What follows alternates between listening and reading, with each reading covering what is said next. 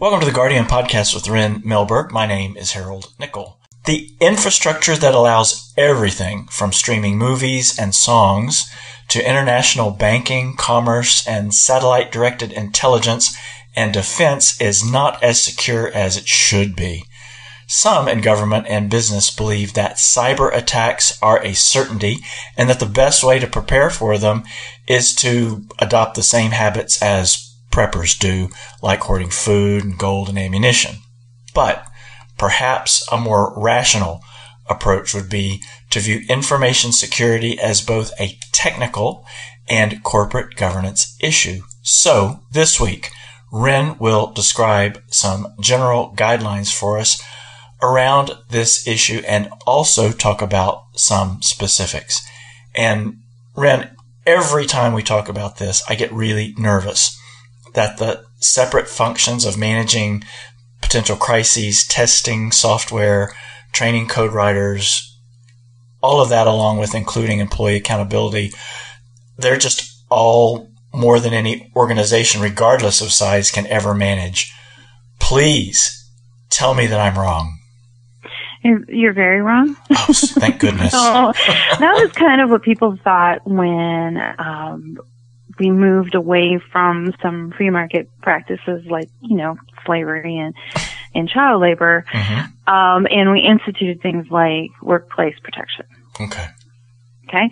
People panic. There's no way we can handle this. We can't do it. And guess what? Today, we take that all in stride. We don't even think about it. Okay. So most of what we have to do when we're faced with these challenges, and that's why I put it in that more grandiose example, isn't that we have to change our work and then we have to think of it in the way you outlined the question of all this long list of to-dos we have to do. It's really about changing our mindset. Okay. And how we think about the work that we're doing and how we do the work. Okay. And sometimes that does mean re-examining why we're doing it. Right? That's something we've talked about a lot, is how important the answer to the question why is. But when we figure out those important answers, we actually find that the rest of it falls into place pretty neatly. And that's the advantage of using some of the more modern workplace methodologies that we've also talked about, like agile practices and lean practices, because they support this modern world in which we have to be constantly balancing various stakeholder needs, which is the core of governance. Governance is all about protecting stakeholder value, right? And stakeholder value sometimes it contradicts itself. Okay. Or seemingly does, right? When we talk about what shareholders may want versus what customers may want. Customers always want quality, but shareholders want to produce it cheaply. Those are conflicting priorities. That's true. Right? Yeah, absolutely. And those are things that as business leaders, if we can't navigate that world, then we need to find a new job. Oh, okay. Okay, that was harsh, but it was meant to be. Yeah.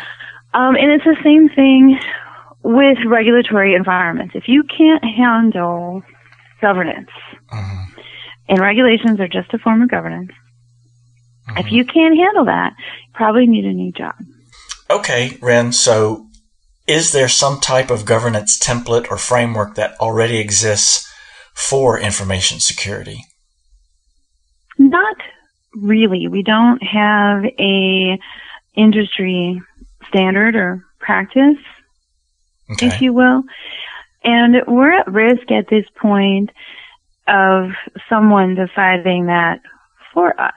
Oh. So we've talked about this before, that the challenge with governance is, especially when we're talking about business governance, is if you don't do it, somebody else will. And that somebody else is usually lawyers first through lawsuits. Yuck, right? Yuck is right. Because that's expensive and painful, and almost always has significant reputational impacts, which means that it has a detrimental impact to your company's value, because brand is always a part of every company's valuation. Right. And if the lawyers don't impose some sort of governance, then it winds up being a government. Yeah. And the first round or two or 20 is often written by politicians who don't understand what they're talking about. Yeah. And, we'll talk about that a little bit more, but the lawyers, let's stick with that for a second. They're not there to get good governance. They're going to pretend they are, right? We want to make sure this never happens to anyone else again. Right. We've all heard that. And to some degree, usually the victims that the lawyers are acting on behalf of, that is true. That's almost always why they do this, because contrary to the press, class action lawsuits are extremely painful for the people bringing the action. Yes. The only people who benefit really are the lawyers. Yes, almost always. And their motivation is not making sure that they don't care if it happens to someone else or not. That's probably and if it does happen to someone else, that's more money for them. Cha-ching, well, right? they can join the class. That's right. Ka-ching is indeed the truth. Yeah. So, you got to kind of look at the behaviors and outcomes and the motivations of the parties. And when we talk about that first round of external governance, it more often than not is attorneys.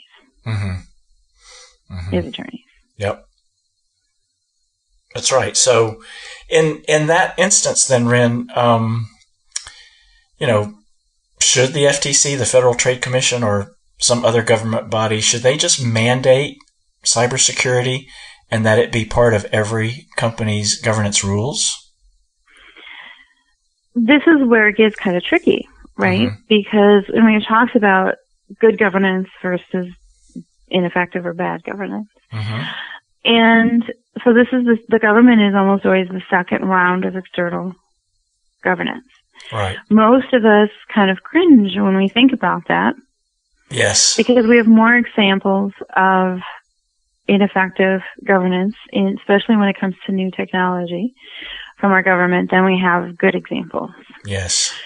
And providing guidelines, so we look at the first couple of rounds of SOX, Sarbanes-Oxley. It was really about changing how we audit technology. Yes. And it was very effective. It was expensive and it was painful. And it completely changed the mindset of how we do technology and how we document our technology. And huge improvements. And if people are being objective and honest, they'll all agree we all benefited from it. Absolutely. Yes. Especially, and this is the world I came up in, right, with the early changes with Sarbanes-Oxley and Basel I. And they went from auditing, the biggest change was they went from auditing the inputs and the outputs of our technology to auditing the entire thing. So even auditing what was going on inside our technology, which actually required greater governance within the companies. And what did that happen? And I built my career in this. We used those regulations to actually improve our operations, and we saved millions and millions of dollars. Right. Good. That's what happens with good, not just good governance from, regulators, but also leadership that understands the power of governance. Is they look at these regulations and they go, how do I make this a differentiator or benefit my company? And we looked at it and went, okay, here's what they're trying to achieve. That actually could be a huge benefit from us as we develop our work. We have more traceability, we have more auditability of our work, and that resulted in reduced production support costs. Okay. So people weren't running around looking for answers or having to do experiments in production to figure out what the problem was. They could go to the source. They could go to the documentation and go, oh, that's what's happening. This is what we need to do to fix it.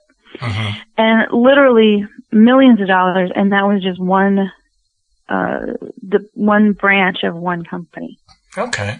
It was millions. Okay. That's good. Mm-hmm. The bad is when we get things like later versions of Sarbanes-Oxley that's forms and checklists and all that kind of stuff. Right. And let's be honest, we get that because of the people who try and get around the first route. Mm-hmm. That's who have it in their mindset, government is evil, governance is bad, I don't want to do this. Yeah. So they work with their lawyers to get around the regulations, and so the government has to, and usually at the expense of customers, almost always, they're the ones who wind up paying for this. Sure. 9 times out of 10, we can go through the list. We have Tyco, Enron. I mean, it was the shareholders and the customers who paid every single time mm-hmm. for those governance failures. Absolutely. Every single time. It's not the government. No. They don't pay. No. And that's where, I've really advocated on here that we as business leaders, need to step up and create industry standards for cyber technology governance. Mm-hmm. And I keep it outside of risk management because risk management is largely ignored in most companies. Mm-hmm. But everybody understands cyber security. We hear breach after breach after breach. And so it's a deliberate choice. Yes. To talk about them separately. And let's be honest, right now of all the risk-facing companies, cybersecurity is the most pervasive. Mm-hmm. And it's the one that has already done the greatest amount of damage to the greatest number of organizations, government, non-government, corporate, nonprofit, individuals. Yep. And that's why I've really been advocating so hard that we really invest in our IT infrastructure and that cybersecurity become part of everything we do, even to the point that we use our internal auditors and governance professionals to help us build cybersecurity into everything we do. Mm-hmm. And that's not just the technology, that's also business architecture, practices, policies, procedures should also be enhancing cybersecurity at mm-hmm. every turn. And we need to empower our employees, business and technology, to, I would use the Toyota metaphor. Yes. When we find a major problem, anybody on the floor can stop the entire line. Yes. Yeah. Anybody in any company who sees a breach or what might be a breach should be empowered to the point that if you don't stop the line, if you think there's a problem, you lose your job. But if you stop the line and you're wrong, mm-hmm. you're rewarded. Yeah. Because it's better to be wrong, as long as you're not just stopping the line to get the bonus, right? Well, that's right. It's better to be wrong. And we're like, okay, we had a good exercise, we had a good practice on how we're going to deal with this, than it is to let a breach go and not address it. Yeah, the analogy of stopping the manufacturing assembly line at the auto plant is a really good one, particularly in the world of computer code writing and the world of cybersecurity, and err on the side of conservative. And exactly. And then we've talked about this with using agile practices to enhance cybersecurity. And a perfect example that I've given is if you have an entire Scrum team or an agile team dedicated to cybersecurity in your business, and entire makes it sound huge. I mean, we're talking about 5 to 9 people. Mm-hmm. And for most, even a 50-person company, that's not that big of a investment compared to the downside of a cyber breach, right? Absolutely. 5 people is not that big. And especially when you're talking, one is a product owner, the other one's a scrum master. So you have 3 developer/QA folks. That makes the investment even smaller. Right. And those people are empowered to, the metaphor, stop the line. Yes. When they see something unexpected or unfortunate happening. Yes. So let's talk then about some specific cases that were in the news lately. And let's start with Apple. Okay, the FBI wants Apple to open up the iPhones of the San Bernardino terrorists so that they can see who else might have been involved in that attack or in the planning of that attack. Apple cites privacy as the reason that they will not cooperate. So could better governance help negotiate the boundary between the public's right to privacy along with the expectation that the public be protected by government agencies? Yes, and it's a little bit more complicated. Constitutionally, in the United States of America, it has been held for a very long time. And I'm not a constitutional scholar, so I can't give you the exact case or year or anything, but that we have a constitutional right to privacy. Mm-hmm. And that right to privacy is the underlying right for many other rights, which makes sense. How can you have due process of law if you don't have an underlying right to privacy? Good question. Et cetera. The right. However, the Supreme Court has been sort of whittling away at that and decreasing where we have a right to privacy, which is why the Patriot Act, which I can never remember its full name, because Patriot is actually an acronym, but the Patriot Act has stood up to some constitutional challenges, not all, but some. Right. And that's what the FBI is using or was using with Apple. Now they say they don't need Apple's help. Mm-hmm. And I'll be honest with you, I knew from the beginning they didn't need Apple's help because this is my world. And I know you can go on to eBay and you can buy a password breaker for any iPhone. And they're really inexpensive. I know. And now you know, and now everybody else knows, and anybody who's a cybersecurity professional knows that. Okay. iPhones are one of the easiest phones to break into. Okay. So when the FBI made this announcement, there's a whole bunch of us that just laughed until we fell right off our chairs. Because we're like, seriously, FBI? You've never heard of eBay? It's just like, really? But that's okay. What they were really gearing up for is they wanted to have the conversation we're having. Yeah. But they wanted to have it in the courts. Oh, yeah. And to be honest with you, Apple wanted to have the conversation we're having because what FBI was asking them to do was to create a backdoor into their phones. And we've talked about that. Oh, yeah. Some of the biggest breaches, like Ashley Madison, were backdoor hacks. There's a couple other ones that were that we suspect, like what we know, of a couple of the major retailers that were hacked, what we've learned is those were backdoor hacks as well. Mm-hmm. And so any company should flip out and any government agency, anybody asking them to make backdoor hacks easier. Because what happens is you're not having access to one cell phone. Right. Then you have access to every single cell phone on the market.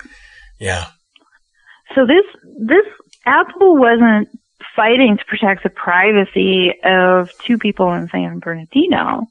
Right. They were fighting to protect the privacy of every single person with a cell phone. Yeah. Well, right? Yeah. And they were fighting to protect their own company because if their phones develop a reputation of being easy to hack, then people are going to be less likely to buy them. That's right. Right? Absolutely. And so they couldn't be seen cooperating with the FBI. No cell phone company could be. Mm-hmm.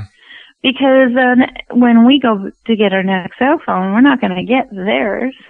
Oh, that's right. Because we know we have absolutely no privacy on our cell phone at all. Yeah. And no one wants that. So it really is an important conversation that unfortunately the FBI has put an end to. Mm-hmm. About not only our fundamental right to privacy as Americans, and where the constitutional lines are. But also, as individuals, what are our cybersecurity needs and requirements? So when we go back to good governance, protecting stakeholder value, one of the stakeholders is always a customer, right? So we as customers, what are we saying is our stakeholder value when it comes to cybersecurity? Yep. And right. we, as customers, have not had a good conversation about that. No. So we talked earlier about companies have not had a good conversation and come to alignment and consensus on what cybersecurity means for companies.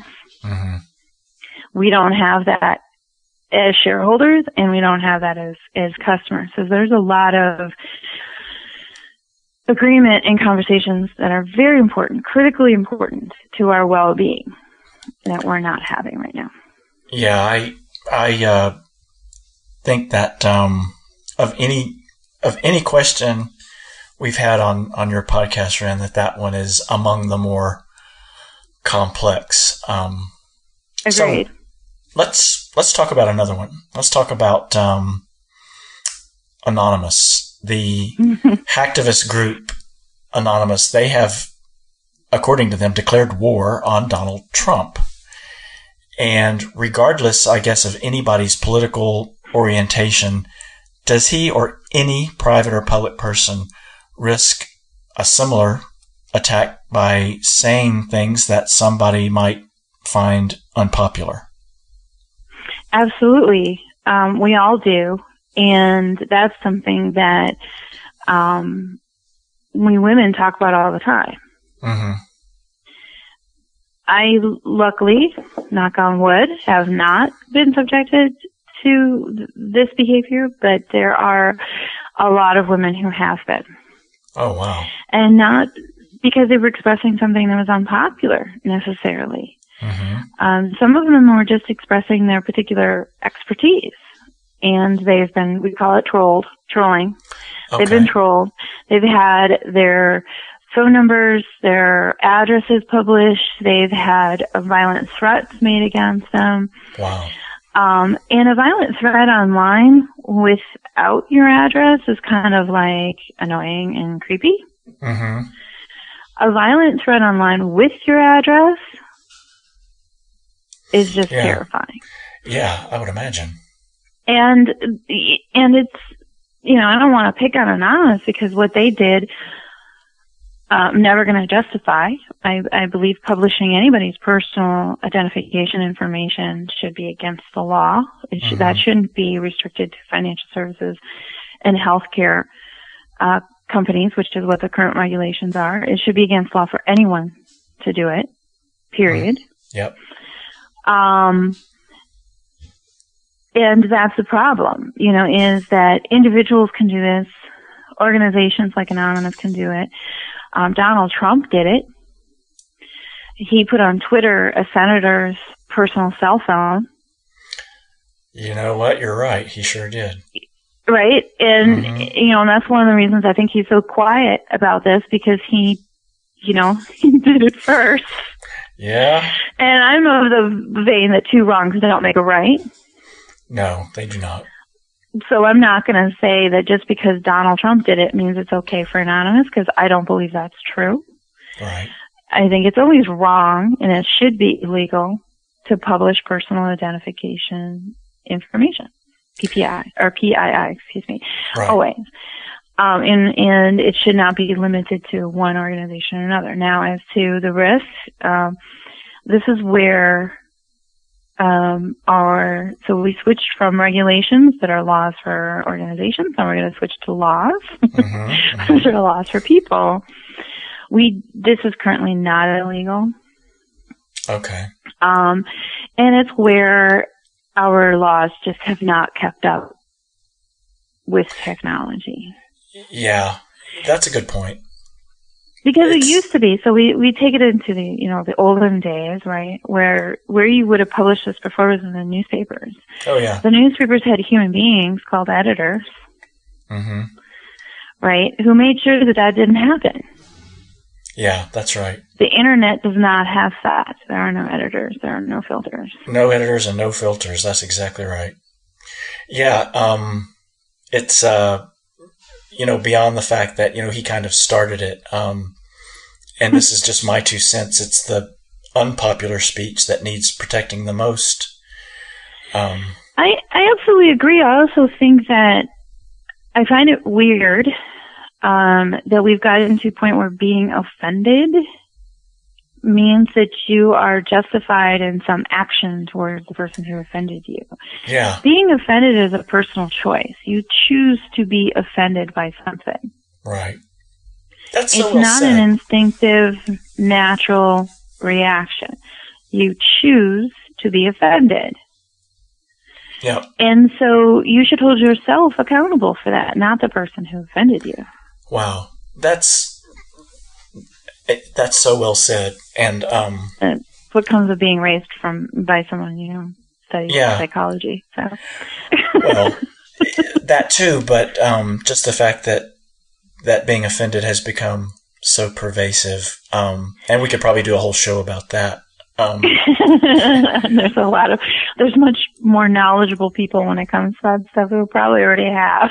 Well, probably, but it was just, but it does amaze me in people just say, well, that offends me, as if that means something. I'm just always kind of in my head going, so? Yeah. Yeah. And I don't understand your point. Yeah, for me, I'm an American woman with a brain. My very existence is offensive to about 1/5 of the planet at a minimum. So I'm just that's exactly right. And I don't understand your point. Well, that's right. And there you are out there driving your own car and voting. How dare I? Yeah. And that's exactly you're expressing my intelligence, my experience, putting my skills out there. Yeah. That is all offensive to someone. They choose to be offended by that. There's no reason for them to be, because it doesn't affect those people who are offended. That's right. That's right. They choose it. All right. So next. Back to computers and cybersecurity. There's, of course, foreign governments that are always trying to break into the Department of Defense, and they've succeeded in some very well publicized attacks that worked. In fact, I think it was this week the Department of Justice indicted 7 Iranians for conducting attacks on U.S. banks and even trying to shut down a dam, the Bowman Avenue Dam, that's in Rye Brook, New York. The FBI said that basic cyber hygiene remains at the forefront of the battle against cyber attacks. Okay. What types of governance, instruction, coaching, direction can you give that applies in this and other similar instances? This is where, I know it's not going to feel like it, especially after that description, but this is actually where we're doing a really good job. Okay. I'm going to pause for effect. Because okay. The laws that are applicable to these type of instances have been on the books pretty much since the United States was born, and actually since the Barbary Wars. So if you want to go Google crazy, Barbary Wars is the very first post-revolutionary wars that the United States was engaged in. And they tried to sabotage us, and actually they did, and we retaliated. That's an incredibly simplistic description, so I'm sorry, historians. You can do a better job than me. But these kind of attacks are routine, have been routine for hundreds of years. Our laws in our government agencies, the CIA and the FBI, are fundamentally well equipped to deal with them and have done an excellent job, especially if you're on the inside and, this industry like me, and how many are really happening. Yeah. Oh, yeah. They do an extraordinary job. And like I said, I can't emphasize enough, the existing laws and regulations that we have protect us very well for these types of instances. Okay. Where, and the practices that we've had within the FBI and the CIA have done an excellent job, and the NSA, shouldn't leave them out, have done a very good job in protecting us. Where they're very weak, and this is why I bring in the NSA, is when it comes to more modern forms of cyber attacks and espionage and counterfeiting and things like that, where they struggle. Okay.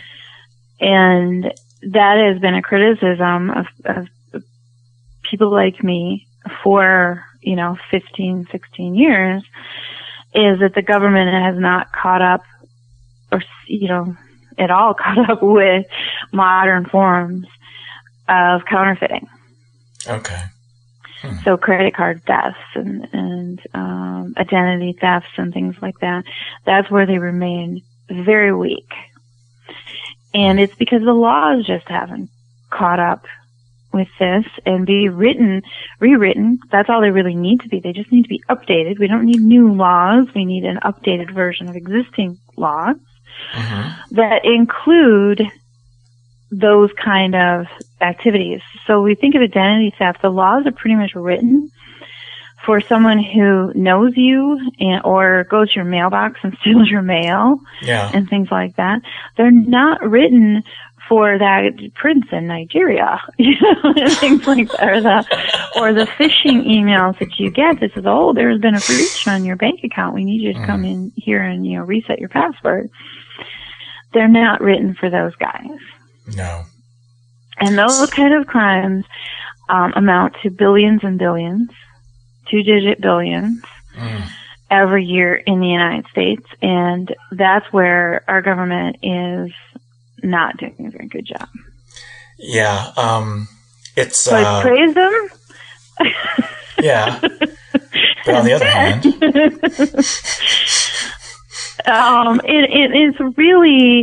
It's really they're not in a good position with our current elected officials to be able to go to them and say, "Hey guys, we need you to rewrite these laws and update them."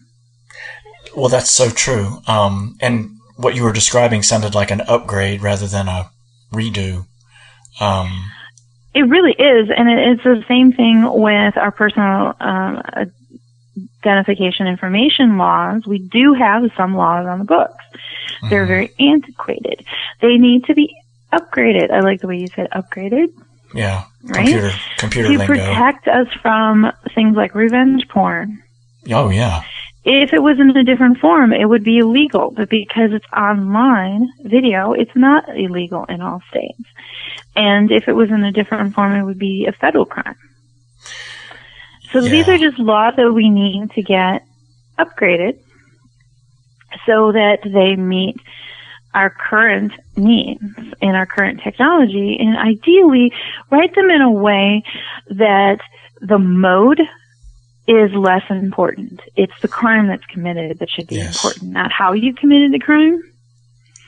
That way, we don't have to rewrite them with every significant change in technology. Well, that's true. And, what you said is exactly right. It's not the how, it's the what. And the intent is to harm you. And if I stab you or shoot you or post a weird video, the intent was to harm you. So, that's... And in that, that's a great example. So when we look at our murder statutes, none of them make a distinction between poison, a knife, electrocution, or being shot. That's right. Right? That's exactly or right. even a car. Yeah. Right? Yeah. You tried to kill someone. Yeah. That's what matters. It should be the same thing here with our laws. You violated somebody's privacy. You published their personal identification information. You threatened them. It shouldn't matter if you're face to face and you tell someone you're going to rape them. Yeah. Or if you're online and you say you're going to rape them. You're still threatening bodily harm. That's So exactly we make right. a huge distinction legally between those two things. Yeah, that's so well said, and I'm glad to know that that the intent and the what and not the how or the how and not the right. what. Now I'm so confused. And we only have it is the what. So we go back what. to our agile language, right? That's the what, not the how. You're right. Yes. The what is what's important, not the how. The how is usually the least important. Right. Especially when we're talking about writing our laws, and it's the same thing with regulations. Mm-hmm. So we want to keep it in that same vein. I talk all the time about regulations that are written well. They're focused on the what. Well, thanks. When bad regulations focus on the how, and it's checklists and blah, forms, and right? That's all how. Bad regulations. Well, good regulations focus on the what. What do you want? What are you trying to accomplish here, and why? Right. And laws should be focused, which laws are just for people. Regulations are just laws for organizations, right? Mm-hmm. So we should have the same standard. It is the same governing standard for both. Focus on the what and the why. Leave the how to the experts and the professionals. Right. Yeah, and thanks for bailing me out there. I appreciate it. So, with the time we've got left, most of the papers and the articles that I've read on this topic were written by attorneys, and you talked about those earlier. But this issue is going to have to stretch way beyond the legal profession, right? Right. Yeah. And the attorneys are probably sorry, and I have friends who are attorneys, and I know some of them would vehemently agree with me. The attorneys are the people you want least involved in these kind of conversations. Okay, yeah. Yeah. Because really they're not experts in this area. Their expertise is keeping you, either putting you in jail or keeping you out of jail. Mm-hmm. The majority of attorneys are actually more accurately keeping you out of trouble or putting you in trouble, right? Right. So whether you're getting sued or you're charged with a crime, there's attorneys on either side of that, on both sides of that equation. So they're trying to get you in trouble or out of trouble. Right. And that's not what this is about. Good governance, as we've talked about a lot, is not about being in trouble or not in trouble. It's about protecting stakeholder value. Yes. So doing the right things for the right reasons in the right way. And that's often balancing competing interests, which is not something attorneys are trained to do. They're trained to be black and white about things, not nuanced. Mm-hmm. And as business leaders in particular, we have to be nuanced. We have to be contextual. Right. Right? That's right. And we have to do that so that we can find that balance between sometimes conflicting priorities. Yep. And that's why, as much as I love lawyers and almost became one, they're not always helpful in these kind of situations. The other thing to remember is, if you don't take care of your own governance, who's that first round of external governance? Lawyers. That's right. So that's the other thing is, if attorneys are starting to get involved, you better watch your back and you better start taking care of your own house. Mm-hmm. Because that means, and we've already seen this, I mean, you've talked about your question mentions the incredible number of papers and articles. Mm-hmm. I've been seeing the escalating number of papers and articles written by attorneys. Mm-hmm. That means that they're gearing up for that first round of external governance. So that means we as business leaders need to get our act together. And we need to beat them to the punch, because we do not want them telling us how to run our businesses, because they don't care about the what and the why. They only care about the how. They're going to tell us how to do it. And that's the worst position for us to be in as business leaders, is someone else telling us how to run our business. So this is where, and I'm glad you brought this up, the escalating attention of attorneys should be raising everybody's blood pressure. Yeah. Yeah. Every single business leader should be going, oh no. Mm-hmm. That's exactly right. And those of us who come from regulated industries, we'd rather have the government than the attorneys. Oh, the government is easier to work with. than class action attorneys and lawsuits. That's so true. All of us that really, that's not a red flag. That's like a pantheon of red flags that should be going up for you, saying, we need to take this seriously. We need to do things differently. We need to own our own governance around these issues, because we do not want lawyers being the external governance for these issues, because they're just going to make it harder. Yeah, and you've said before that if you don't do it, somebody's going to do it for you, and every time. Case in point. Yep. Well, they're either a competitor's going to come and do the governance better, and then because they're going to be better at satisfying stakeholder value, or you're going to have attorneys or the government doing it for you. So true. None of those options are in your best interest. Yeah, I really think you've hit the nail on the head. And, this issue is just so dense with the others within it. You could be peeling this back for months or even years. The technical overlap that occurs and intersects with our rights here in the U.S. to be, as it says in the Constitution, secure in our papers, express ourselves even when we want to say something that's going to be looked upon unfavorably, and engage in commerce freely, are those that would cause even King Solomon to have to stop and think. So, I think Wren has shown that there is a way forward here. And with the leadership from her and advocates like her, we may avoid the same levels of fear and expense that comprised the Cold War and post 9/11 America. You can read more about this really complicated issue and others like it, along with Agile, Scrum, and Scaled Agile on Wren's website, which is www.wrenmelberg.com. Thank you for listening to the only podcast of its kind anywhere, and be sure to come back next week for another edition of the Guardian podcast with Wren Melberg.